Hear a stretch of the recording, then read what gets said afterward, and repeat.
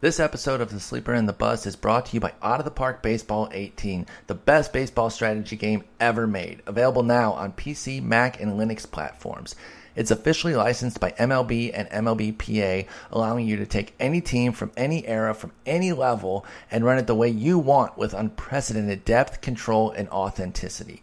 New for this year, 2017 opening day rosters, historic Negro League integration, run the ultimate what-if scenarios, tournaments, fall leagues, a redesigned injury system, an improved 3D game, real-time presentation and game highlights, improved player morale and team chemistry, and so much more. Out of the Park Baseball 18 has the full Sleeper and the Bust stamp of approval. We all play it and have for years. Even better, if you buy now through the Sleeper and the Bust podcast, you'll receive a special 10% discount off the retail price of $39.99 by going to ootpdevelopments.com, click on the order banner, and just enter the code SLEEPER18 at checkout to not only get a discount, but also help support the Sleeper and the Bust, indie sports video game development, and all the people who work to bring you the great game of Out of the Park Baseball 18. Once again, just go to ootpdevelopments.com, click on the order banner, then enter the code SLEEPER18 at checkout for a special discount and to support our show. Guys, I'm obsessed with this game. It is so much fun. I played a lot of OOTP 17. You guys have heard me talk about my Twitch streams, twitch.tv/pspore24. I was streaming my 17 franchise over there. I did a fantasy draft in 1995. I was able to get Ken Griffey Jr. and Pedro Martinez. I don't know what the computer was thinking there, letting both of those guys get there. I took Pedro with my first pick and then got Ken Griffey Jr. I haven't started my new 18 one for streams yet, but I'm going to, and I'm actually just gonna start over. I won the World Series that first year with the 17 team, but I'm gonna start a new one. We'll do the draft at some point soon, so stay tuned for that. But Out of the Park is just so much fun. You've heard me talk about other baseball video games I like. They're two different experiences. This is the sim, in-depth management sort of deal, and then the other game is playing. So I absolutely love this game. One last time, ootpdevelopments.com. Sleeper18 is your discount code. That lets them know that we sent you there, and they give you a little bit of a little bit off the top as well. If you do play the game, let me know. Let me know what you're doing with it. Let me know what team you're going with, whether you're starting historically or going from now. If you do the fantasy draft, hit me up on Twitter @Spora. I love kind of seeing how people go, because it doesn't just play out 100% to history. Things can change, and you can have guys, you can have a failed prospect that actually pans out for you. So I love seeing that stuff. Definitely hit me up there. And thanks for supporting the show by going to ootpdevelopments.com.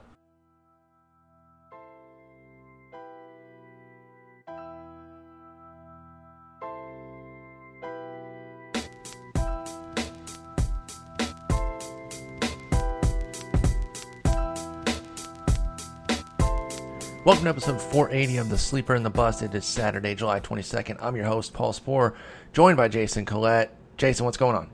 Oh, nothing. Just your usual Windows problems. If I sounded a little different, it's because I'm using a different mic today. For some reason, I had to replace the USB cable on the other one. It was a little bent out of shape. And now the other cable, the good laptop doesn't want to recognize it. So I'm going with my wireless Bluetooth headset that I use for work, which is great on those calls, but if I sound a little different today, that's what it is. I'll tell you what, when technology doesn't work, I'm usually super chill and patient with it. It doesn't bother me at all. So I don't know what you're talking about with this anger. I know. I'm not really angry either. I mean, technology always works as a technology guy. I mean, whatever. It's a flaw for me. It's something I greatly overreact when technology doesn't work. I have pretty much like a 100% success rate expectation, which is gonna lead to disappointment. I know. Especially the worst is something like what you did. All you did was replace the cable. You're putting in a better version. It should be working, and of course it doesn't. That's when I don't understand. I did the things that are supposed to work. But yes, we don't want to linger on that. We are recording. I was worried that you weren't going to be able to record at all, so I'm glad we're talking. And I didn't have a question of the day, but you came up with one, and I like it. And I'm wondering if there's certain incidences that sparked the question for you, but it's a very good question to discuss. Why do managers ignore TTOP, which is times through the order penalty? Yes, they ignored him to piss me off is what they do. I had a win all lined up last night for Alex Cobb and Mike Fiers, and I had to settle for a Mike Fiers win. Your boy Fiers, man. I tell you what, I put him in the Roto write-up today, and even mentioned that you had it. That you mentioned him on the podcast as saying, just stick with him, especially in deeper leagues, and things will turn. Like regression has to strike, and he's been tremendous. But what happened with Cobb?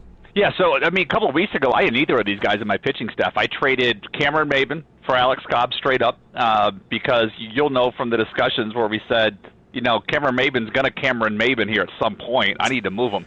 And sure enough, the scary part he gets hurt. He would get hurt. And then I traded Seth Smith and Alberto Mejia to Seth Trackman to get Mike Fiers, but I didn't get the 11 strikeout game, but I did get last night's. But I had that win all lined up, and they let Cobb come out for the ninth inning. 27th batter he faces was Joey Gallo, leadoff double on the second pitch, and then they let him face the 28th hitter, which was Shin-Soo Choo, for the fourth time. Now, two lefties, by the way, and I know that he's not always split prone because of the changeup, but when it's not, I don't know. I don't like letting him face those two lefties, even Gallo, because strikeouts aren't part of Cobb's game, so you're not really expecting even a Gallo strikeout. So letting him face those two lefties doesn't seem like a good idea. What happened then, Jason? Well, I mean, the whole thing, and the other thing, Guy actually wrote this up this morning. Wrote this up at the Process Report. Just go there, find Cobb's picture, click on it, processreport.net. But the issue there was fourth time, he had only seen 10 pitches. Now, a lot of the times to the order penalty is because of the extra exposure a pitcher has to a batter, right? Well, Choo had only seen a total of 9 pitches in the previous 3 at-bats, so it's not like he had seen everything. And in fact, in going back and looking at it, Cobb had mixed it up. Gone out, gone in. It wasn't like he was the same thing each one of the 3 times because each one had a different purpose. Twice he was trying to generate ground ball double plays, and he did. So coming into that, he had a hard line-out contact and then 2 ground balls. Nothing had left the infield. But the other thing is he had not swung and missed at any of the pitches. When he swung, he made contact, either fouled them off or put them into play. And then with a leadoff man at second, with nobody out in a 2-run game, your most desirable outcome is to strike somebody out. Mm-hmm. Well, if you hadn't got him to swing and miss at anything in the first 3, it ain't happening here either. Sometimes you'll see managers do this when their A bullpen's down. I mean, your closer can't make it out there to protect every save. And sometimes you're going to ask your guys to go extra length in the game. In this case, that wasn't, Boxberger, Hunter, and Colomé of the A bullpen. All 3 were ready. Colomé was up in the bullpen. And he lets Cobb face Choo, hangs a splitter on the first pitch on the outer side, and Choo takes an oppo. It's just, unless you're, in my rule, this is what I would like to see as a new rule, and it should be like right there next to the no gambling in the clubhouse. It should be, unless this pitcher is going for a perfect game or a no-hitter, they should not face the 28th batter of the game. It just doesn't make sense. You look at the numbers across the league, it is terrible. Fourth time through and Cobb's numbers are ridiculously bad. Fourth time through the order. Archer's are bad too, but that rule should apply to every pitcher not chasing a perfect game or a no-hitter. Pull them. Just do it and be done with it because you're flirting with disaster. You're just asking for trouble, and I mean we've seen it just pan out, and I think it's actually getting worse because of the in-game scouting that you can do with technology and kind of see what they're doing to approach you, the approach they're taking against you as a hitter.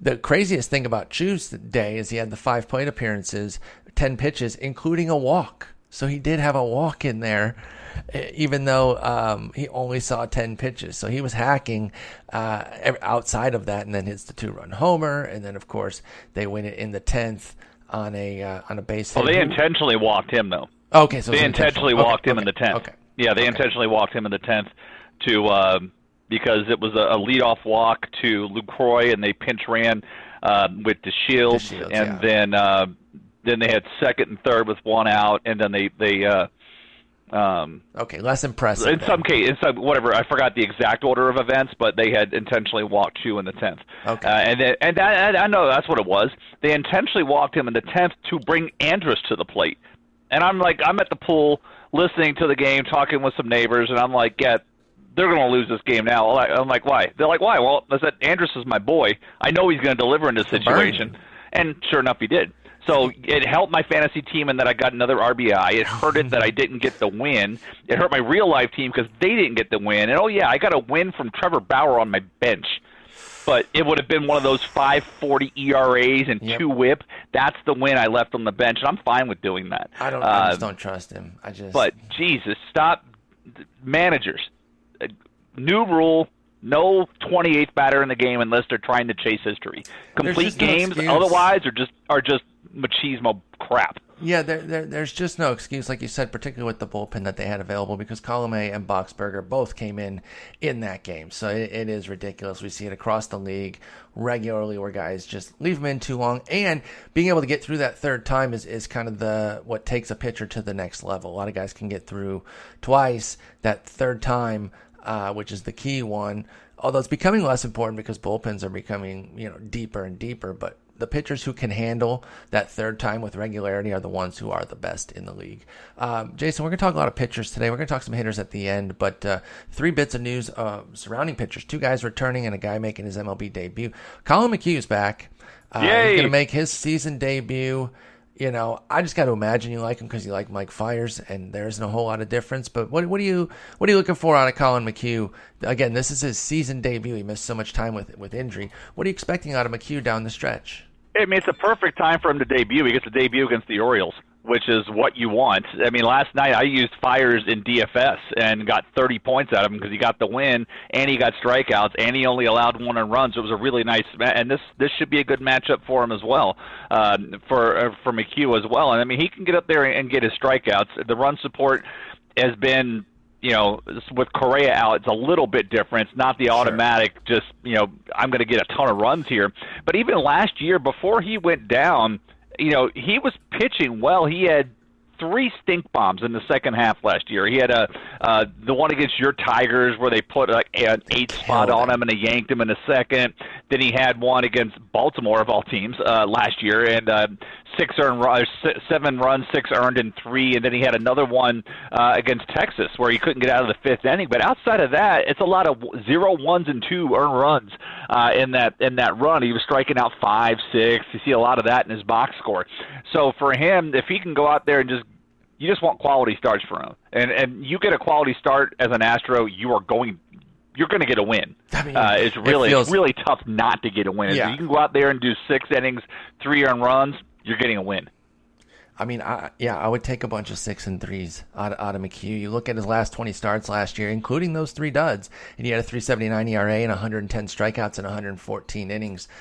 He's not. He won 6 of his final 8 last year. He's not going to be a season changer, but he's going to be somebody that is strong, I think. I think he's going to be somebody that you want. You want to stream him in shallower leagues, and I think you want to scoop him for the long haul in 15 teams and beyond. And, of course, AL only, I think he could become, obviously, if he's on somebody's DL, he's not going to be available. But the leagues where he is, he could be a little bit of a game changer in AL only. I like Collin McHugh just for the team context and the fact that I think he can eat those innings and get some wins pretty easily.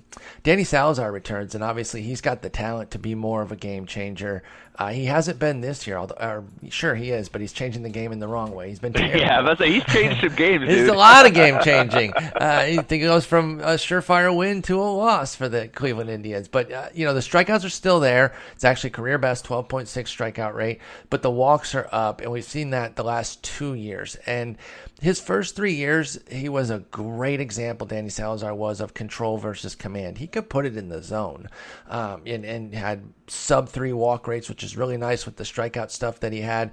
But he wasn't great at spotting the ball, and so he had 1.2, 1.1, and 1.1 homer per 9 rates in those 3 seasons. Well, then last year, he started to lose his control even with 4.1 walks and still had a 1.0 homer per 9 rate. It all came to a head this year, 4.6 on the walks, 1.8 on the homers, and the hits have even spiked to 9.7. It's 55 innings, though, and if the sore shoulder that put him on the DL was lingering throughout these first 55 innings, it probably stands to reason that it had an impact on some of the poor results that he had.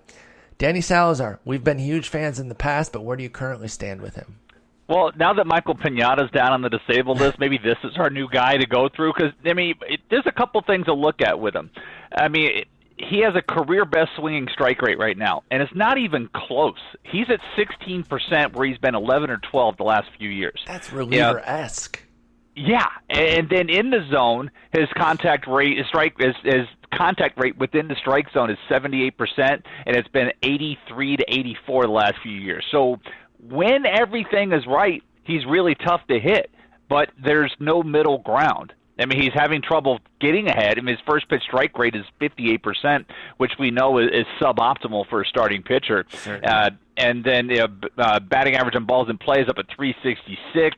Home run rate's at 22%, where he's been a 10 to 13% guy. He's going to allow his home runs. When you're a guy when you feature that off-speed pitch that he does, he's going to hang some. He pitches up in the zone with the fastball and down in the zone with the off-speed pitch.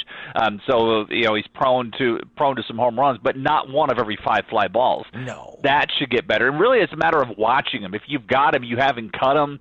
If he's available, we didn't look at his availability, but you want to watch the catcher's glove and watch where the ball ends up. If you see Yan Gomes moving the glove around too much, then it could be the same old problems again. But that's really it's separates him from what being amazing and just being a frustrating talent, because Absolutely. You can see the pieces are here, but if he can't put it where the catcher's calling for it, I don't care.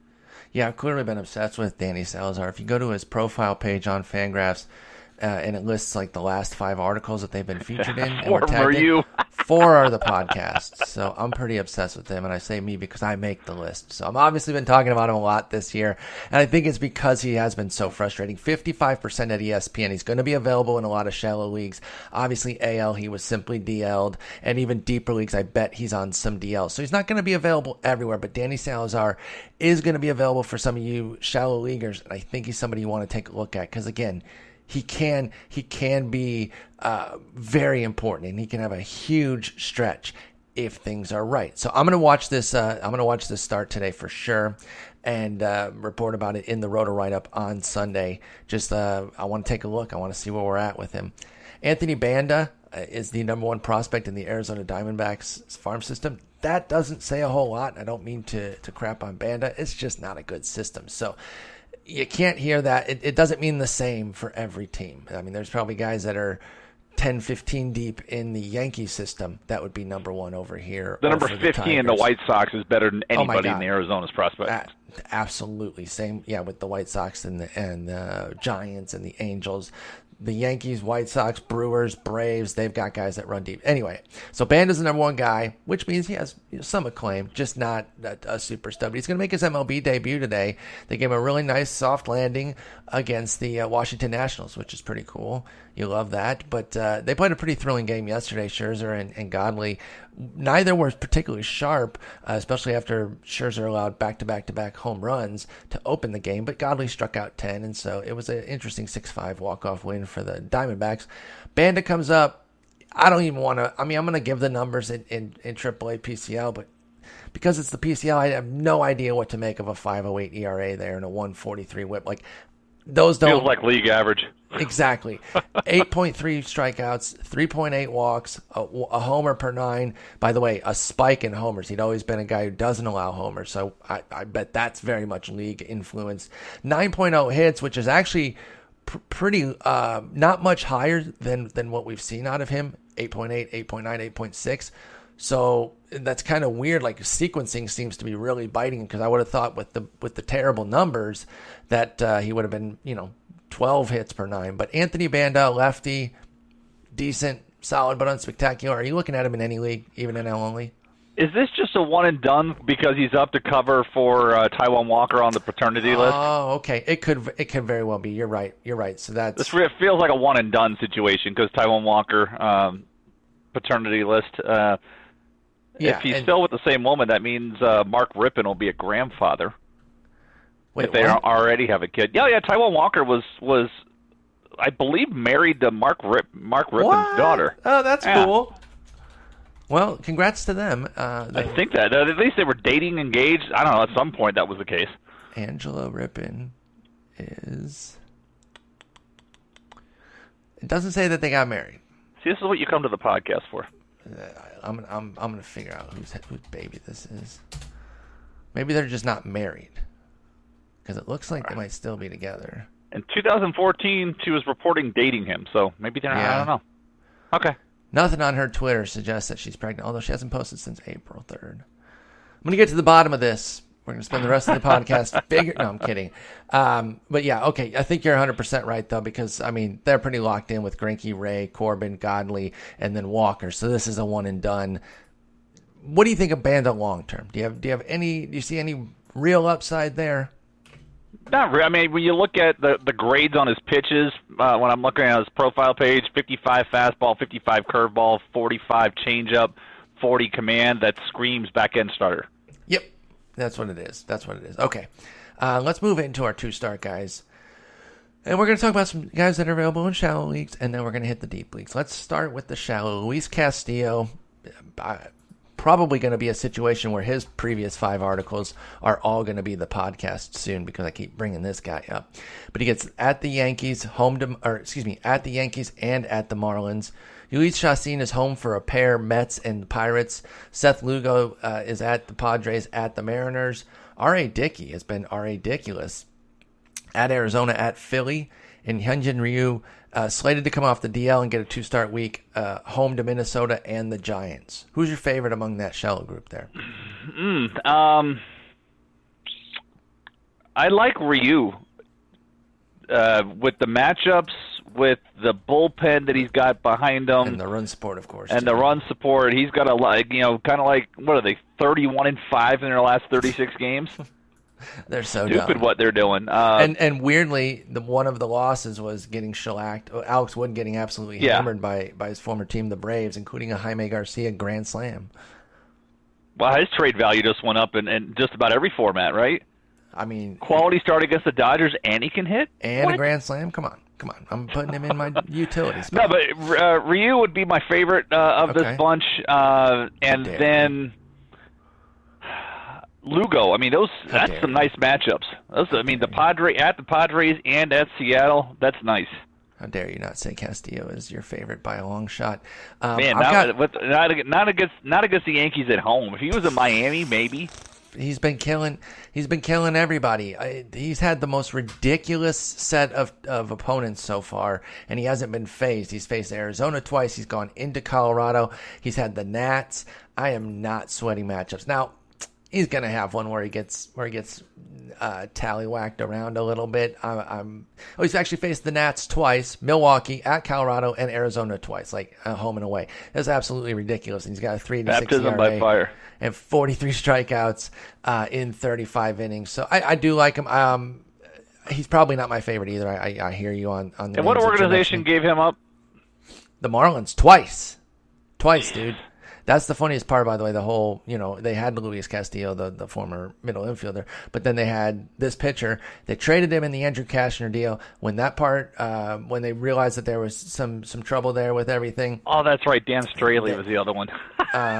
So they put Colin Ray had to go back, and Castillo was the one that was part of the undone part of that trade. It was Ray back to the Padres for Castillo. Yeah. So then they're like, no, dude, we don't want you. So then they traded him for Dan Straley. Now, in fairness, Dan Straley's been really good. So it's not like they got nothing for him.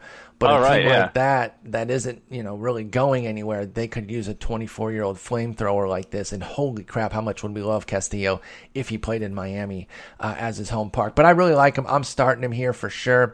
Ryu, I'm with you. I think you scoop him. Lugo.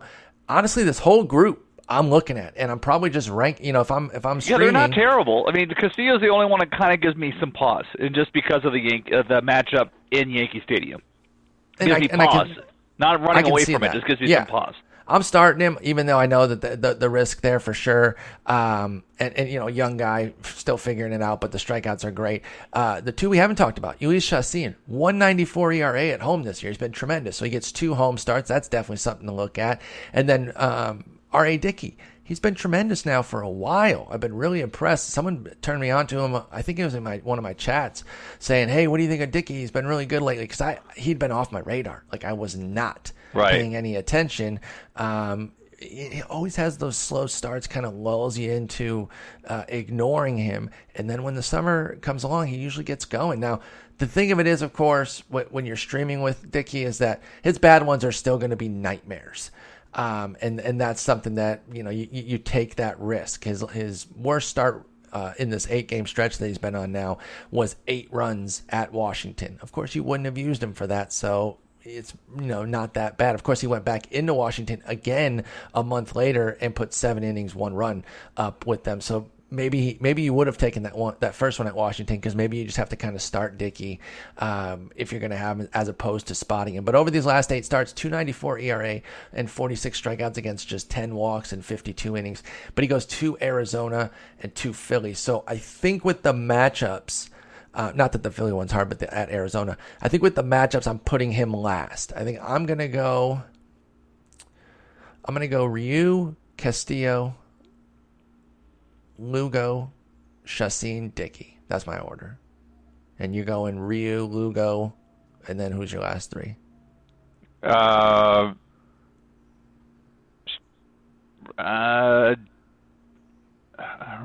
Rio, Lugo, Dickey, Castillo, and Chacin. Only because of the run support Chacin doesn't get. He's got a 1.94 ERA at home, but the offense scores 2.04 runs for him. And I don't know who they're facing in the Mets and Pittsburgh matchups. There are potentially good starters. Pittsburgh's pitching really good lately. Dude, they've been on fire. They're back in it. They're back in it. Like, they're not going to be moving pieces. All it took was me going to a game.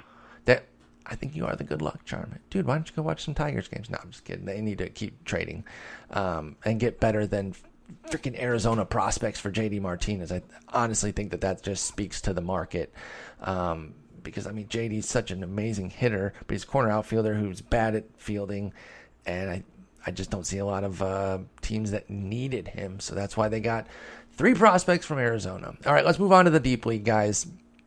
I really don't think you should be considering these in your 10 and 12 teamers. I think beyond that is where you're looking. Mike Montgomery, home to the White Sox at Milwaukee. Francisco Liriano, home for the A's and Angels. Jarrell Cotton at Toronto, home to Minnesota.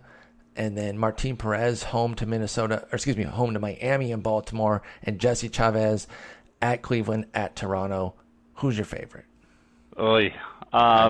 Deep. Yeah. We're thinking deep. Yeah, this is deep, all right. Deep pile. Montgomery is the only one that I'm kind of like, yeah, sure. He's had, except for the one blow up against Milwaukee, and that's kind of what works against them. But he did see Milwaukee earlier this month and got hit hard. He didn't make it out of the 3rd inning. But outside of that, he's been usable. He had a quality start his last time out against the Braves. He only went 3 innings against the Pirates, and then that was chased. I don't know if that was a weather issue or what, but he's had a couple of quality starts. Looks like 3 or 4 quality starts of his last 7. So he's the only one that really, sure. But Liriano, which one's going to show up? He hasn't. He's had neck stiffness the last couple of outings. Hasn't allowed him to do much. I think he was chased in the 2nd inning and didn't even make it out of the first one. Cotton. Show me you can throw strikes before I want to get in on this. Perez, he just doesn't strike anybody out. And Chavez, we talked about the TTOP earlier. I don't want Chavez going a second time through the order. Just do the 9 guys and be out. He would kind of be a perfect 2 to 3 inning guy. I think that's kind of a role he used to fill before transitioning into a starter. Jesse Chavez. Yeah, I agree with you on that one. I'm not particularly interested in him. I know he's had some good starts of late, and that's why I included him.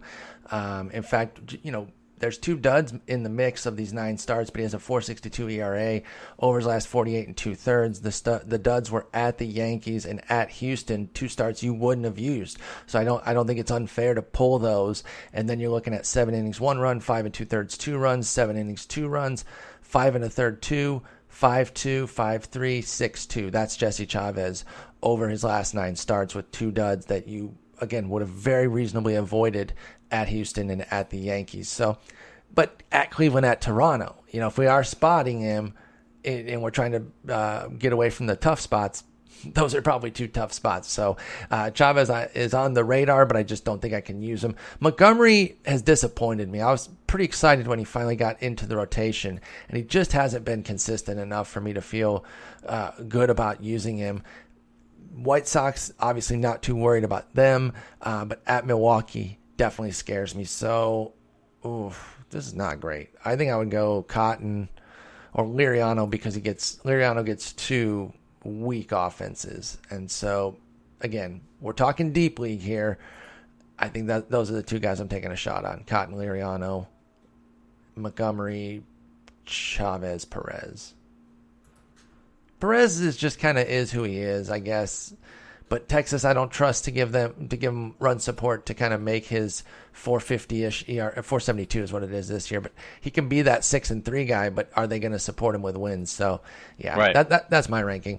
But if you're fishing too much in this pool, you're already in some trouble, even in deep leagues. So be careful there.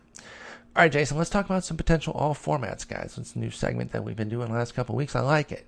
Just talking about some hitters that are rolling and ask, should they be all formats? And if not, let's assess what kind of formats they should be in. Let's start with Yoan Moncada, who got the call finally. They have 5,000 other great prospects for you to watch, though, Jason, so don't worry. None of them are here. I got to drive a little bit further. They're getting there. They're going to get there. Don't worry. I get Giolito and Lopez. Now I only get to watch pitchers. You got some great summers coming up that are going to you can't miss, right? Like no matter when you go, there's going to be 2 or 3 guys that you want to watch, even if other guys, either aren't pitching or aren't getting, or get a day off, whatever. But Moncada, MLB top prospect, no worse than I think second on all the lists this year. Actually, he was 5th at Baseball Prospectus. I didn't. What do they know? When did they study? Seriously. No. Okay, so the 22-year-old hit 12 homers, 17 stolen bases, 282, 377, 447, triple slash at Charlotte. Looks like the playing time, like put him, set it, and forget it. Should you take him in every format, though, just in case with Yoan Moncada? So I was thinking about this earlier. I have a tough time with a 10-team mixed league, and this is why. Because right now, depending on your league rules, he may only qualify at third base. Correct. All right? So Arenado, Ramirez, Lamb, Shaw, Rendon, Sano, Moustakas, Marwin Gonzalez, Chris Bryant, Justin Turner, Yulieski Gurriel. That's 13 names that I've rattled off. Josh Harrison, Jed Jerko, Chris Taylor's been out of his mind. He qualifies there. Miguel Sano, did you say him? Yep. Jose Ramirez. There's enough guys at first base, so if you have to start him at the corner or third base, it's not a guarantee. To me, it's not a guarantee. Now, if he qualifies at second base, if you can use second base or middle infield, then I say yes. Yeah. If he's already got that eligibility. But if you're stuck at if you're like a 10-game in league qualifying, still got a week. It's tough. Yep. Yeah, you still got a week. If you're a 5-game, you still have a week. Right? I will say he'll get his today, but I think he'll get it tomorrow rather. But I don't think it's automatic in a 10-team mixed league. He's only played 2 games, so even if you're at 5-game, he doesn't have it yet in those leagues for tomorrow's bidding. He's going to play Saturday today, and tomorrow that's just going to be 4 games so far. So Moncada, it's tough. Now here's the thing: if you got reserve, I think he does need to be bid upon in every league. Or scooped off the waiver wire in every, even in 10-teamers, in terms of being able to put him on reserve just because of what can happen if he goes off and he has speed. But like you said, in terms of starting him, it's hard right now. I think it is a stash and hold sort of situation, which I'm sure he was being held. And let's not forget, he struck out 28%. He was striking out 28% clip here in AAA Charlotte. Mm-hmm. And when I watched, fastballs aren't his problem. And he hunts for him, but it was 60% last year. Yeah, off-speed stuff, not so much. But he's got real power. He's got real speed. The athleticism's there. Everything's great. But again, 10-team mixed league, I don't think it's an automatic start. Yoan Moncada, now you hear? That's for you, Chris and Bogman, you clowns. I know you're listening. Gerardo Parra, last 20 games. Now this includes a DL stint, so these last 20 games actually span back to May. because he missed some time. But before he went on the DL and coming right off the DL, last 20 games, Gerardo Parra has been out of his mind. 554, 562, 815 with 3 homers, 19 runs, and 23 ribbies. What are we doing about Gerardo Parra? Is this somebody that that you need to have in every league, being a Colorado Rocky? He's such a soft spot for me. I usually try to find him in drafts, especially this year, because I was like, oh, he's going to get to play at home. He was free. He was free, but he really stumbled out of the gate. You know, when you look at the rest of their schedule, they're getting ready to they're wrapping up a homestand now. Then they go on the road a little bit, but then they got a lot of home games in August. I'm looking at 3, 6, 9, 3, 6, 9, 12, 13, 16 home games in August. Whew. And then another 22, 25, 28, 30, and then if we go into October, 31. So he's got a lot of home games left. It's about a 50-50 split. And then you figure we know what's going to happen. We know what can happen in September when rosters expand and they get to face. Man, the schedule is so sweet. If you're owning these Rockies, the last couple of weeks of the season, Padres, Giants, Padres, Marlins. Yes. Then they close out against Holy the Dodgers. Crap. That's the tough part. But by that point, I mean, the Dodgers will have won the division by September 2nd. Yeah, what if they're just situating the team and they're letting clowns? Oh, they're totally going to have like Kershaw come out and throw 1 inning on Friday, and that kind of thing. It'll be like a spring training game at that point. But that's what the rest of their schedule looks like. So yeah, I'd be trying to stack up on some Rockies at this point. Yeah, and I know that outfield's been incredible this year, so it might be tough to initially kind of fit somebody like Parra into the mix, but the batting average and even some pop has really been there. That offense is obviously humming, so runs and RBIs are going to be there. He doesn't run anymore. He was never a great runner, but he's 0 for 4 this year, so probably has at least a yellow light, if not a red light. But I think Gerardo Parra is somebody that should be on a roster in every league. He is one of those where it might not be your roster, and I know it's annoying. You're like, God, he's out there on the wire, but I have nobody to cut. But even in 10-teamers, there's 1 or 2 teams out there that at least need him, and then 12 and beyond, I think pretty much everyone can fit him. You just mentioned Yulieski Gurriel when we were talking Moncada because of third base. He's been tremendous. Last 40 games hitting 341, 358, 604 with 8 homers, 34 ribs, and 27 runs. Obviously, being part of that team is always great. Anybody that you can get on Houston. Is Yulieski Gurriel somebody that should be owned in all formats? Yeah, he's been a monster of late. You mentioned that, just the runs driven, and he has a bunch of guys on in front of him. I was on with Joe Pisapia and Lar Michaels on the Fantasy Sports Network Tout Wars Hour. And they're like, yeah, your team made a surge. You've been in first place a bunch the last couple of weeks. Looks like you're about a point back now. How'd you get hot? And I'm like, because I have Astros. That's pretty much my success story. I have I have Altuve, I have Reddick, and I have Gurriel. And those guys have been on fire. And just Gurriel seems like he just keeps coming up with dudes on base. He went 4 for 4 the other night. I think it was Thursday night. And just impressed with what he's been able to do at the plate. The plate coverage is nice. When he's hitting the ball, he's making really good contact, putting it down the line, putting it in the gaps, putting it over the fence. And then when he's on, everybody's returning the favor and driving him in. He's been just a joy to own this year. He doesn't walk, but he doesn't strike out. So nope. I'm cool with that. 300 average for the entire season. So it's not just the hot run building his average. He's been good. He's been good with the average all year, but then adding a little bit of the power and of course the runs and RBIs are what really takes him to the next level. And again, I know the corner spots are both deep, but I still think you got to find a way to get pretty much every starting Astro on a team somehow. Paul DeJong, somebody we talked about a while ago, talking about the Cardinals' Devil Magic, and he's just kept it going. Now his season line right now is 278, 293. That's kind of gross.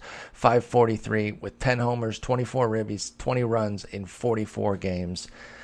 I've explained that I'm a little bit concerned about the profile going long term, but he continues to get it done, and I believe he's shortstop eligible. So does Paul DeJong need to be on a roster in every format? With position eligibility, sure. It concerns me when I see a sub 300 on base percentage, that gross. Stretch, and just the gigantic gap between strikeouts and walks. I mean, he's striking out 15 times for every walk. Yeah, 30% gap, 32% strikeout rate, 2% walk rate, 16% swinging strike rate too. So you know it's part of his game. swing percentage outside of the zone, 38%. So it's clicking right now. 350 BABIP, 20% homer to fly ball rate. But being so I'm torn, right? I'm on the fence. I'm saying like I'm worried about some fall off. But it's shortstop, and shortstop is so bad, and he's playing all the time on a pretty quality team. So I do think he has to be. But I guess what I would say, yes, he does have to be on a roster in every league, but get contingencies ready if it happens to be your team, because I do think that the devil magic runs out on him. Unlike, say, Tommy Pham, who I'm still so hyped on. Like, the guy does something every single day. He does. And he's got the plate skills and the profile to support that it. bomb he hit the other night. Let's see, you guys recorded Thursday. Yeah. Yeah, I think he hit one on Thursday. It was, and I was just like, "Holy cow!" It's been nuts, and I didn't even put him on. I didn't even put him on this list because I think he absolutely should be. Like, I just don't see how you're not when he's got 13 homers and 13 stolen bases with a 312 average, and again a profile to support. Maybe not that exact line, but even something resembling it pretty nicely. Nicholas Castellanos, last 25 games, 333, 379, 634 with 6 homers, 17 ribbies, and 16 runs. He's been hitting for power all year, and it's one of those things where a bunch of Tigers have like great exit velocities and tons of barrels and all these launch angle. Everything's looking good, except the results haven't been there. We talked about Miguel Cabrera, who's having a tough season, but the skills support is there. Castellanos is right there with him, but he's finally starting to get some of the results. Does Nick Castellanos have to be on a team in every league? Yeah, but the games that I've watched his approach at the plate, especially with his power back up the middle. I mean, when I saw a home run, he hit directly to dead center field, and that's part of the problem. A lot of loud contact.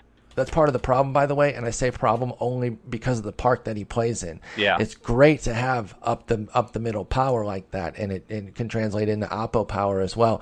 But Comerica Park is not the place for either up the middle or oppo for a right-hander. Do you think they make another adjustment to that park? I could totally see it. It has really become a problem, and this year is really highlighting it with several of their players just having these amazing loud outs on the warning track. That went 405, but it didn't go out. Like, it's insane. I think it's 422 to dead center. It's too big. It's nuts. And JD Martinez was having some of it too. Obviously his results were there. Same with Justin Upton. He's having good results, but he could be even better too. They're all crushing the ball. I could see it. We'll see. I mean, they're about to go into a lull. It's going to be a dark time for Tigers fans in the next few years. Dark time starts right now when you've got Mikey Maddock and Alex Presley as starting outfielders. Center field. Hey, but they didn't need Cameron Maybin apparently. And I know he's hurt, but that move didn't make sense at the time, and it continues to not make sense. They had nobody Presley in center field. They got nobody to call up either. I mean, unless they think Jacoby Jones is a real thing, which he isn't. Clearly isn't, though, because he got his chance. They have nobody. So what the hell didn't they just keep Maybin for? No clue. He was not expensive. They didn't get anything special for him because they traded with the Angels. Stop trading with the teams that don't have farm systems. For F's sake, dude. You could trade with the Braves, and their freaking 20th prospect is somebody better than you're going to get from the top 5 on the Angels or the damn Diamondbacks. What are you doing, dude? Next trade's going to be with with the Giants. It's driving me nuts.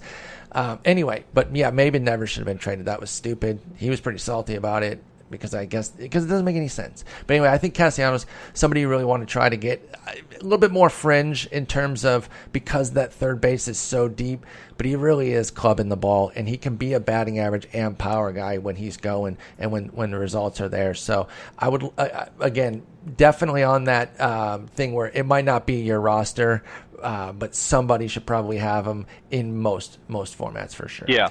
Last one is Josh Bell. We've talked about him a few different times. His power's really come alive this year. I did not think that it was going to be a major part of his game, but part of it's he's selling out for it, but it's really coming together. Last 2 months, 277, 353, 535 with 8 homers, 31 ribbies, and 24 runs.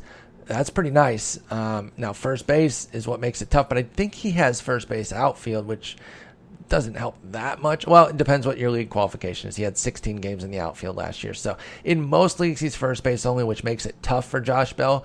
But I'll ask anyway, should he be owned in all formats? His power goes to all fields, too, because you saw him Definitely. hit a home run, the left field, the walk-off home run. The walk-off against O. Yes, that was it.